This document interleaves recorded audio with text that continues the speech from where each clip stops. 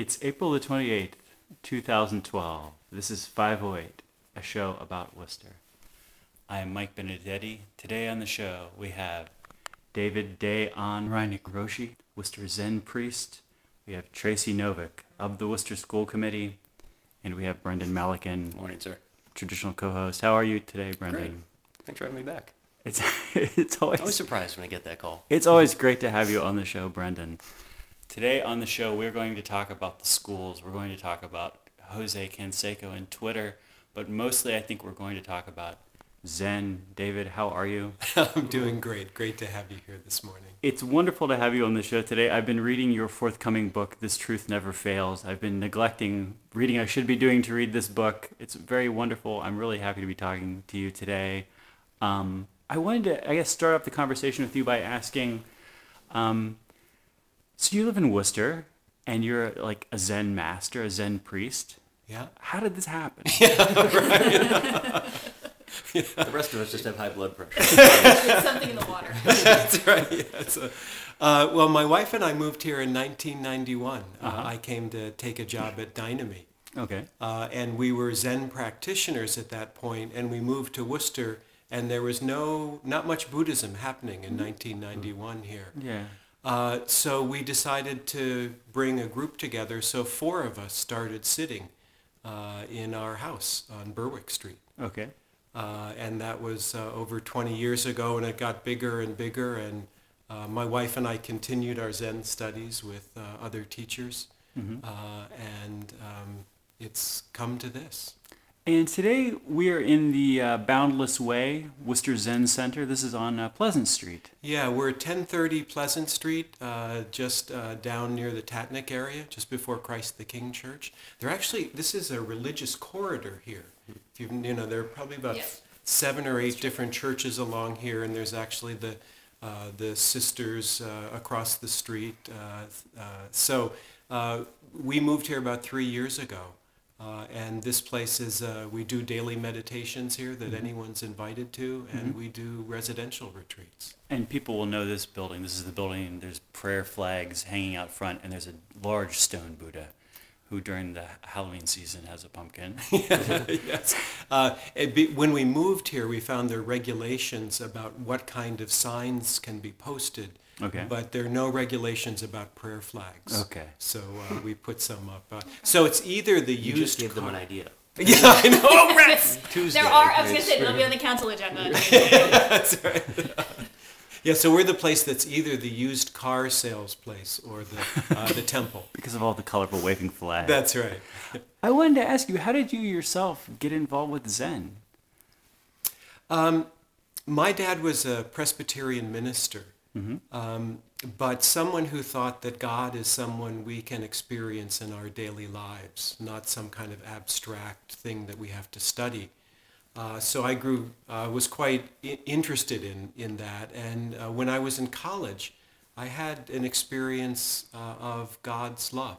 I had an experience of the oneness of the universe that was quite compelling. I had always thought that life was about working hard and being good enough. But that didn't seem to bring me what I wanted. And then I had this experience that we as human beings are already loved, already held in a fabric beyond our imagination. So I had that experience, but no context. I talked to a couple ministers and a priest, and people had heard about this, but didn't quite know what to do with it.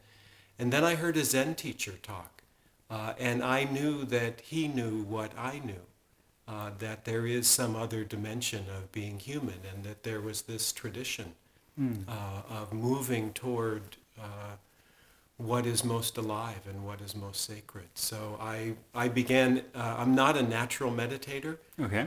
and I began with 2 minutes a day, because that's about as long as I could sit, and then I had to get up and run around. But that was 30 years ago. Yeah. And this is now your, I guess your identity or your work? It's really the center of my life, this Zen teaching. I'm also a life and leadership coach, so I work with people around creating lives that make sense to them. I have this great faith that we're all here for some purpose, and that our true happiness comes from finding what our gifts are and using them in service of the world. For people who don't know anything about Zen, or who are mostly aware of Zen from, I don't know, home decorating styles or things like this, maybe occasionally from blogs on the internet that like to have these little Zen sand garden pictures or whatever. Were you gonna The Pier 1 imports. Pier 1, of course. a major force in American Zen Pier 1. What is Zen? Zen is a way of being present with our lives.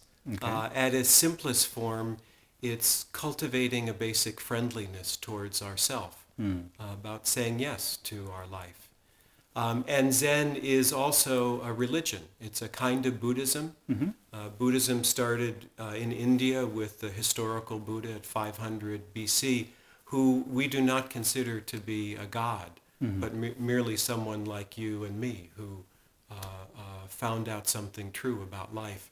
So Buddhism went from India to Tibet, where it became Tibetan Buddhism, and the Dalai Lama is probably the most well-recognized figure in that tradition. It went to Southeast Asia and became Theravadan Buddhism, the way of the elders. And then it went to China and mixed with Taoism and Confucianism and became Zen. And Zen traveled from China to Korea and Japan and now to America and Europe. And our main practice is sitting quietly. So here we're sitting in the Zendo of the Boundless Way Temple. And every morning at 7 o'clock we gather with whoever wants to come and sit silently for 25 minutes. We do some walking meditation and then sit again. And there's sometimes a little bit of a Dharma talk or something?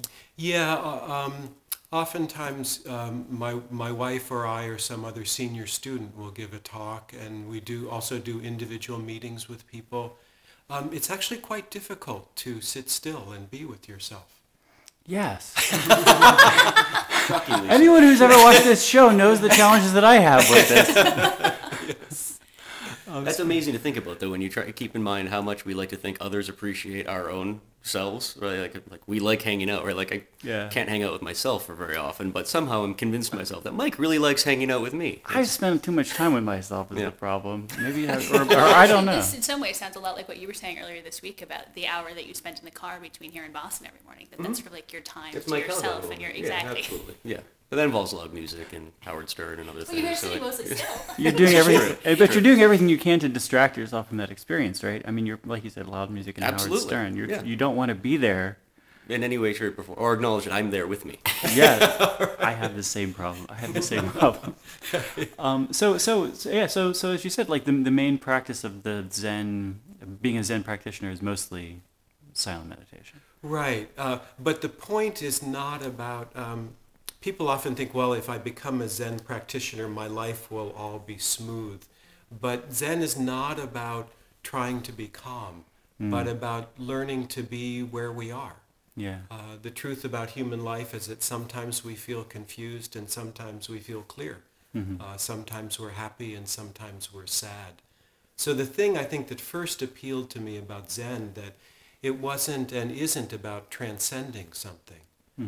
It's about being present. So when we're driving the car to work, how can we be driving the car to work? Where do you, in Zen meditation, where do you fix your attention? Where are you supposed to fix your attention? Good distinction. That's right. Those are not the That's right. The basic instruction we give is to bring your attention to your breath. Okay. So that's probably the basic practice is breath awareness. So just noticing. All of us are breathing all the time, but mostly we're too busy to notice. The problem as human beings is we all get carried away by our thoughts. So we think about the day coming up, we think about what's happened, we get worried. And this teaching is that if we come into connection with our bodies and with our breath here in this moment, there's actually something here that's quite reliable. I want to talk about this book for a moment. This book is coming out in June. This is This Truth Never Fails, a Zen memoir in 4 seasons. And my review from having read the first 3 quarters of this book is that a person would get 2 things out of reading this book, or there's 2 things that might make you curious to read this. One is, what is it like to be a Zen practitioner or a Zen priest in Worcester? This is in this book. The other thing is just the, one person's account of the awareness of their own mental experiences in all kinds of situations, which is, and I think we all have similar mental experiences in the moment. And so it's interesting sometimes to see someone else going through that, because it reminds you, oh yes, I also have that same thing. And this book is coming, and you said this book is coming out in a few months. It's coming out June 10th, and June 11th we're going to have a party in the evening here at the temple, and everybody's invited to come, and I'll do some readings and sign some copies of the book. And what can you tell me? What can you tell people about the book that I haven't already mentioned in my summary there?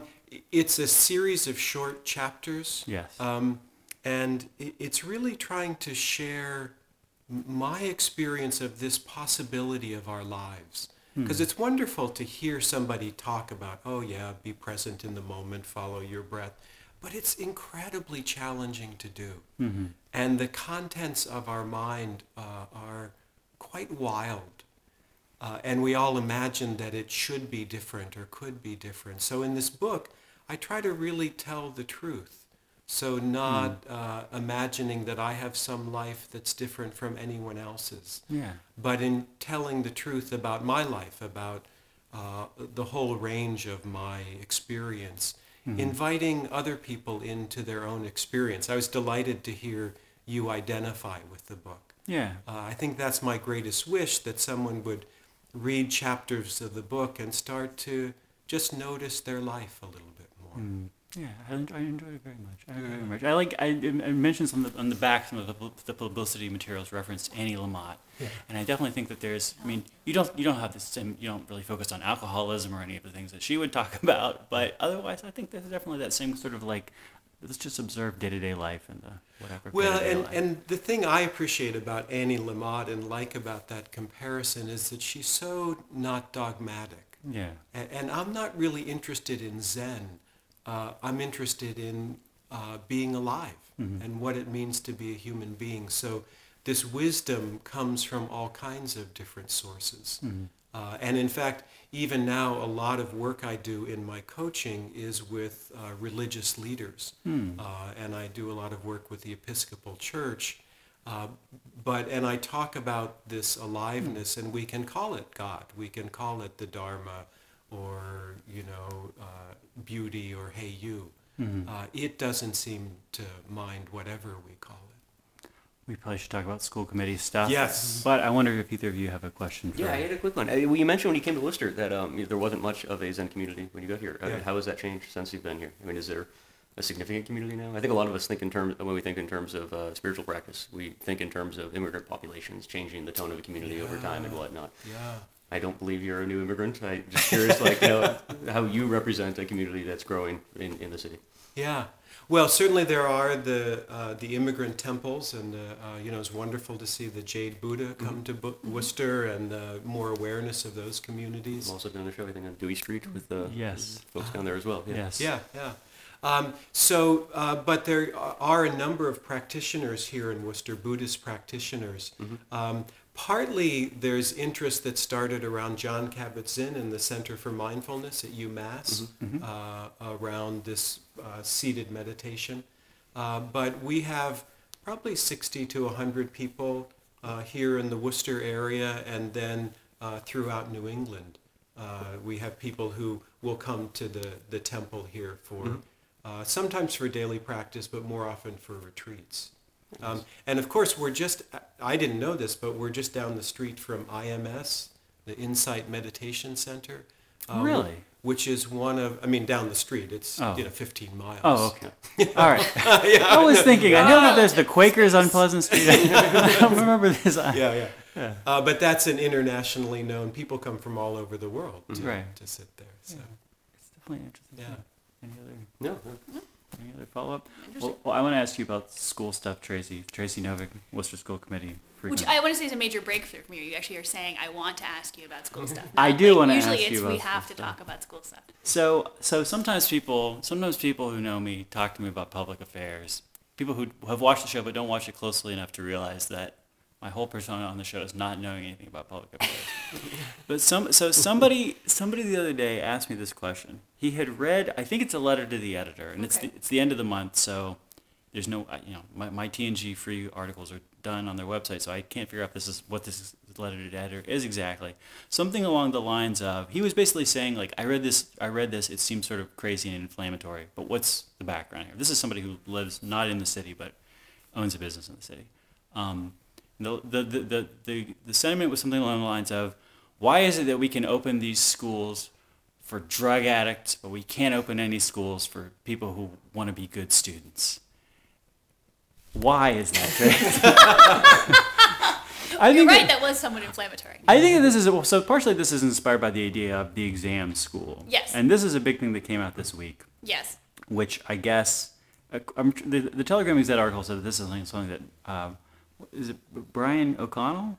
Brian O'Connell has had it on a subcommittee agenda for Like 12 time years. immemorial. So Yes. this has been sort of in the background for like 12 years now. Well, it's probably been in the background since Classical High closed in 1966. Okay, I mean, okay. yeah, I don't think that's ever really gone away. But the mayor came out this week also saying, who's the chair of the school committee, saying like, we should do this, we should have an exam school. This is one of his campaign issues, was Okay. bringing this up during the campaign. Really? Yeah, there's Yes. going to be capital development in the schools along with trying to open an exam school in the city. All right. He made education a pretty big foundation of He did. his campaign. Again, this just shows the amazing kids outreach are- of the Pay issues-based attention part. to Right. Education. I don't pay That's attention to the not- city council campaign, right? I'm only interviewing city councilors every week for 2 months.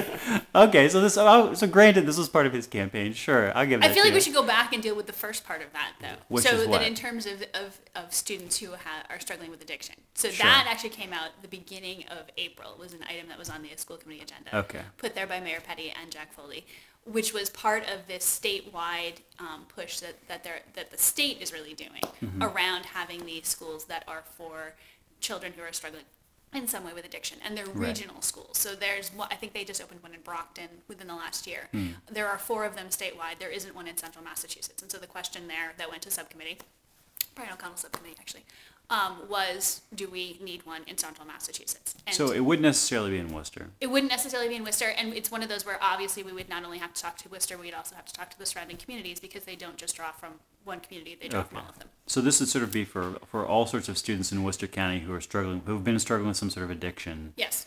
Do you and so this is going to be a long process to figure Yeah, out? I mean, there are a huge number of questions. I mean, the first one that everybody wants to know about is financing. And it sounds, from what I understand from the mayor, that the state is funding startup costs, and then once you actually have a school going, they end up becoming self-perpetuating once you've got the finances that are accompanying the student. Okay. But I mean, you'd have to look at whether or not the need is there, and then the whole question of how are these set up and that kind of a thing. So it's a long-term question. I think it's a reasonable one. I know that New York City doesn't have any, and they're having a conversation about how do you deal with students that are struggling with this. Right. Now, does U Inc. do? I mean, are there programs? Aren't I there think there are some alternative programs, like yes. this with state money? Some. U Inc. and yeah. Yes. Yeah. Okay. And I mean, and so that then also has to be part of the conversation of how are these needs being met and to what extent are they being met? Is there unmet need? So that's one thing. Okay.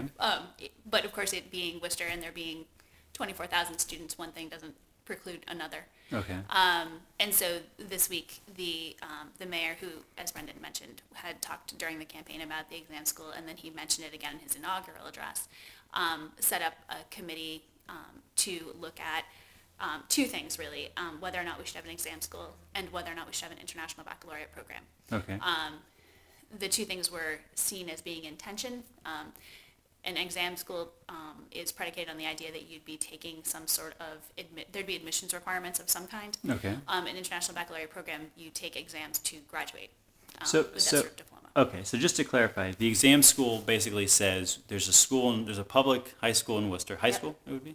Yes, is Okay. what we're talking about, yeah. Okay. So we would say there will be a public high school in Worcester which will have some sort of requirements for students to get into that school. Yes. and presumably academic requirements. Yes. This is not This is true. this is not a Hunger Games type situation. Well, and actually, this is part of the conversation we have to have, because by the time Classical High School closed, there was some degree of political influence involved in getting into the school, and so that's the last thing we want to see set up, is a school where if you know the right person to call, you can actually get in the door. Right. That's kind of takes away the notion. Well, there actually has been and is an exam school in Worcester already that my daughter went to.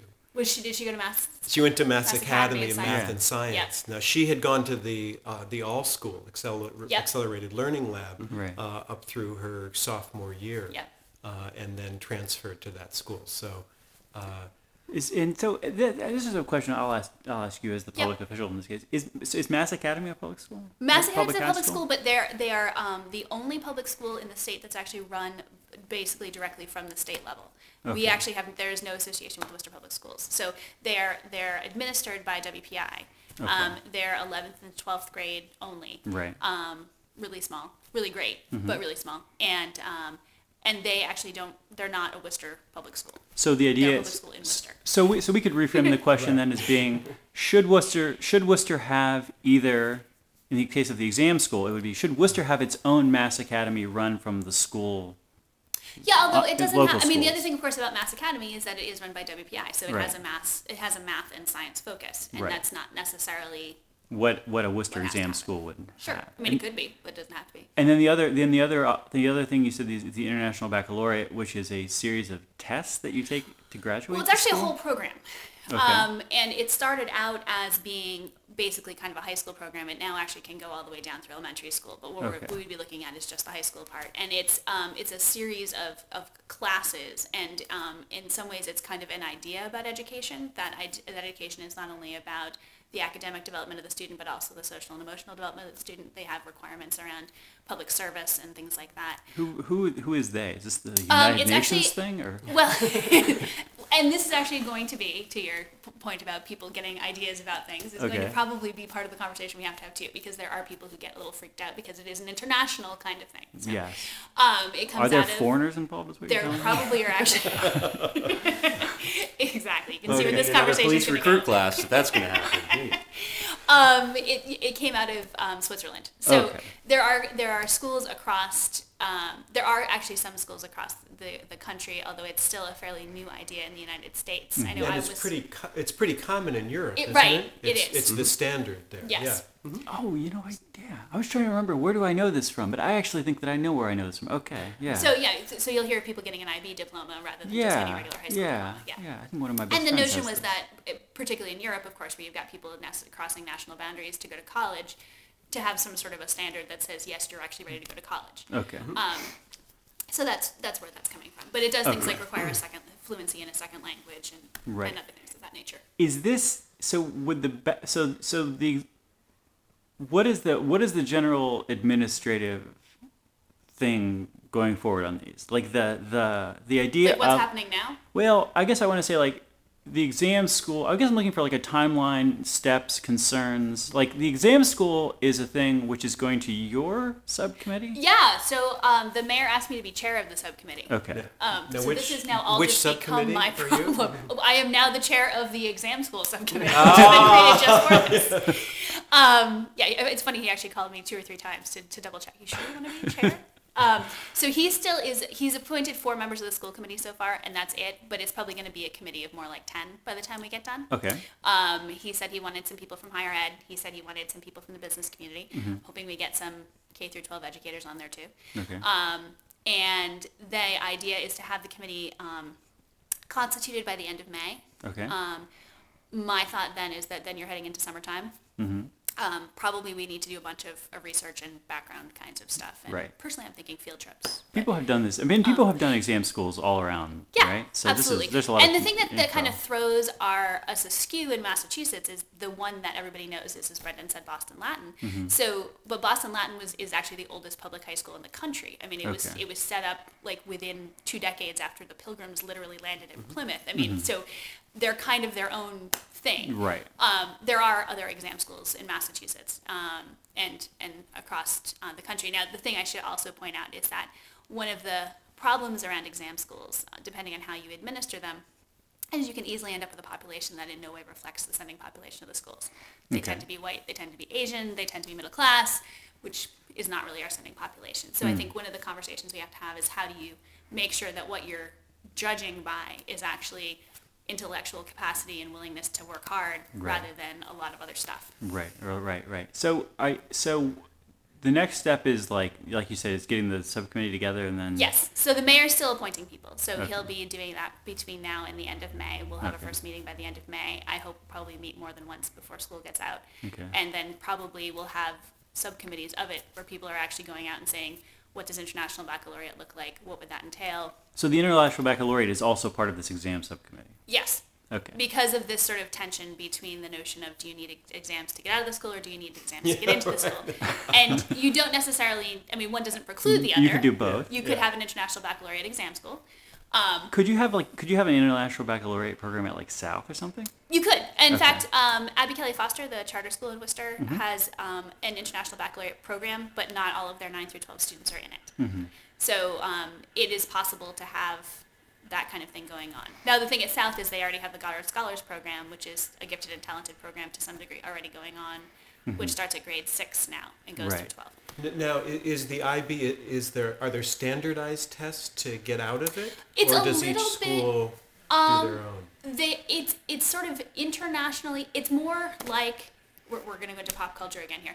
It reminds me much more of, say, like the Harry Potter exams where you have like people come in from outside the school and say, I'm Do going a to judge magic you. trick? Exactly. So it's not like a bubble test like the SAT where you're then going to have it scanned by a computer. It's much more like they're going to come in and say, have you met our standards? Okay. Well, But you know, it is the, that. the wonderful thing about that, I was a headmaster of a private school and been in education before this current incarnation. But to have the teachers and student working together and to have someone outside be the one who assesses creates an incredible changes the relationship or can change between students and teachers. Because Yeah, the teacher doesn't have that's a that good thought. that additional role of being the judge. That's right, exactly. Oh, that's interesting. That's interesting. Taking a step back to Angry Letter Guy, did we get a subcommittee for the drug No, addiction school? that went to teaching, learning, and student supports. Okay. So that went to one of the Because committees that would where actually we seem to have. be, it just as a byproduct of the Worcester Public School. So like, that would actually seem to be the one thing that we could probably use in the city of Worcester is a serious support network within the schools for kids with addiction. I mean, again, just as a Worcester guy, the number of people that have either died as a part of my life or just fallen off the wagon because we have absolutely no ability to deal with addiction issues in a meaningful way. And that even starts in the homes. You know, very, very difficult process to actually deal with, and it kind of just disappears. And you could probably make a good argument that in Worcester now, at least in the high school level, you probably have more kids popping Vicodin and OxyContin during the school day than you do have taking multivitamins. And that wouldn't be too crazy to, if someone wanted to put some numbers together. Well, that's what I'm hoping that we not only can have that conversation, but also the one that David was talking about in terms of what is the need out there, and then Right. how is it currently being met, and what is the gap? Yeah. Because that sort of ends up a lot of times being our job, is filling the spaces. Yeah. And I just want to say, my daughter had an amazing experience at the All School with the diversity of it and with that. But she had very few kids who were peers in the sense of her intellectual capacity and interest. But she, found a way to do that, and it was incredibly valuable for her. And the Mass Academy was an astonishing experience in education for her. The kind of groups that came together, and she came home the first day and she said, guess what, Daddy? My friend has a favorite poet too. Oh, yay. Yeah. So she sort of found her tribe in some way. Yes. But boy, it's so touchy because they were mostly kids of well-educated Yes. parents. So it's a real conundrum. Yes. Yes. Tracy and I talked about this a lot. When we were growing up in Worcester, we had the PEAK program, which was just something that came out of the public schools, and they would just try and find the kids that, Ritalin hadn't been invented yet. So those of us that couldn't sit still, they would pull us out of the classroom Do something. and put us in creative writing programs, or we'd be putting on plays and whatnot. And there's more people that I know from my generation, the mid-30s, like into their early 40s, who that really changed their educational experience. And it was nothing more than pulling somebody out of that normal structured system where we just assume everyone is supposed to sit still, look forward, do what they're told, and oftentimes there are too many of us that Sitting still is difficult. That's right. We have Coming to, back to the Zen angle. Oh my gosh. we have to wrap up the show. Tracy Novick, David Reinick, thank you so much for being on the show. Brendan Melkin, a pleasure as always. I'm Mike Benedetti. Thank you for watching the show. This is 508. We'll talk to you next week.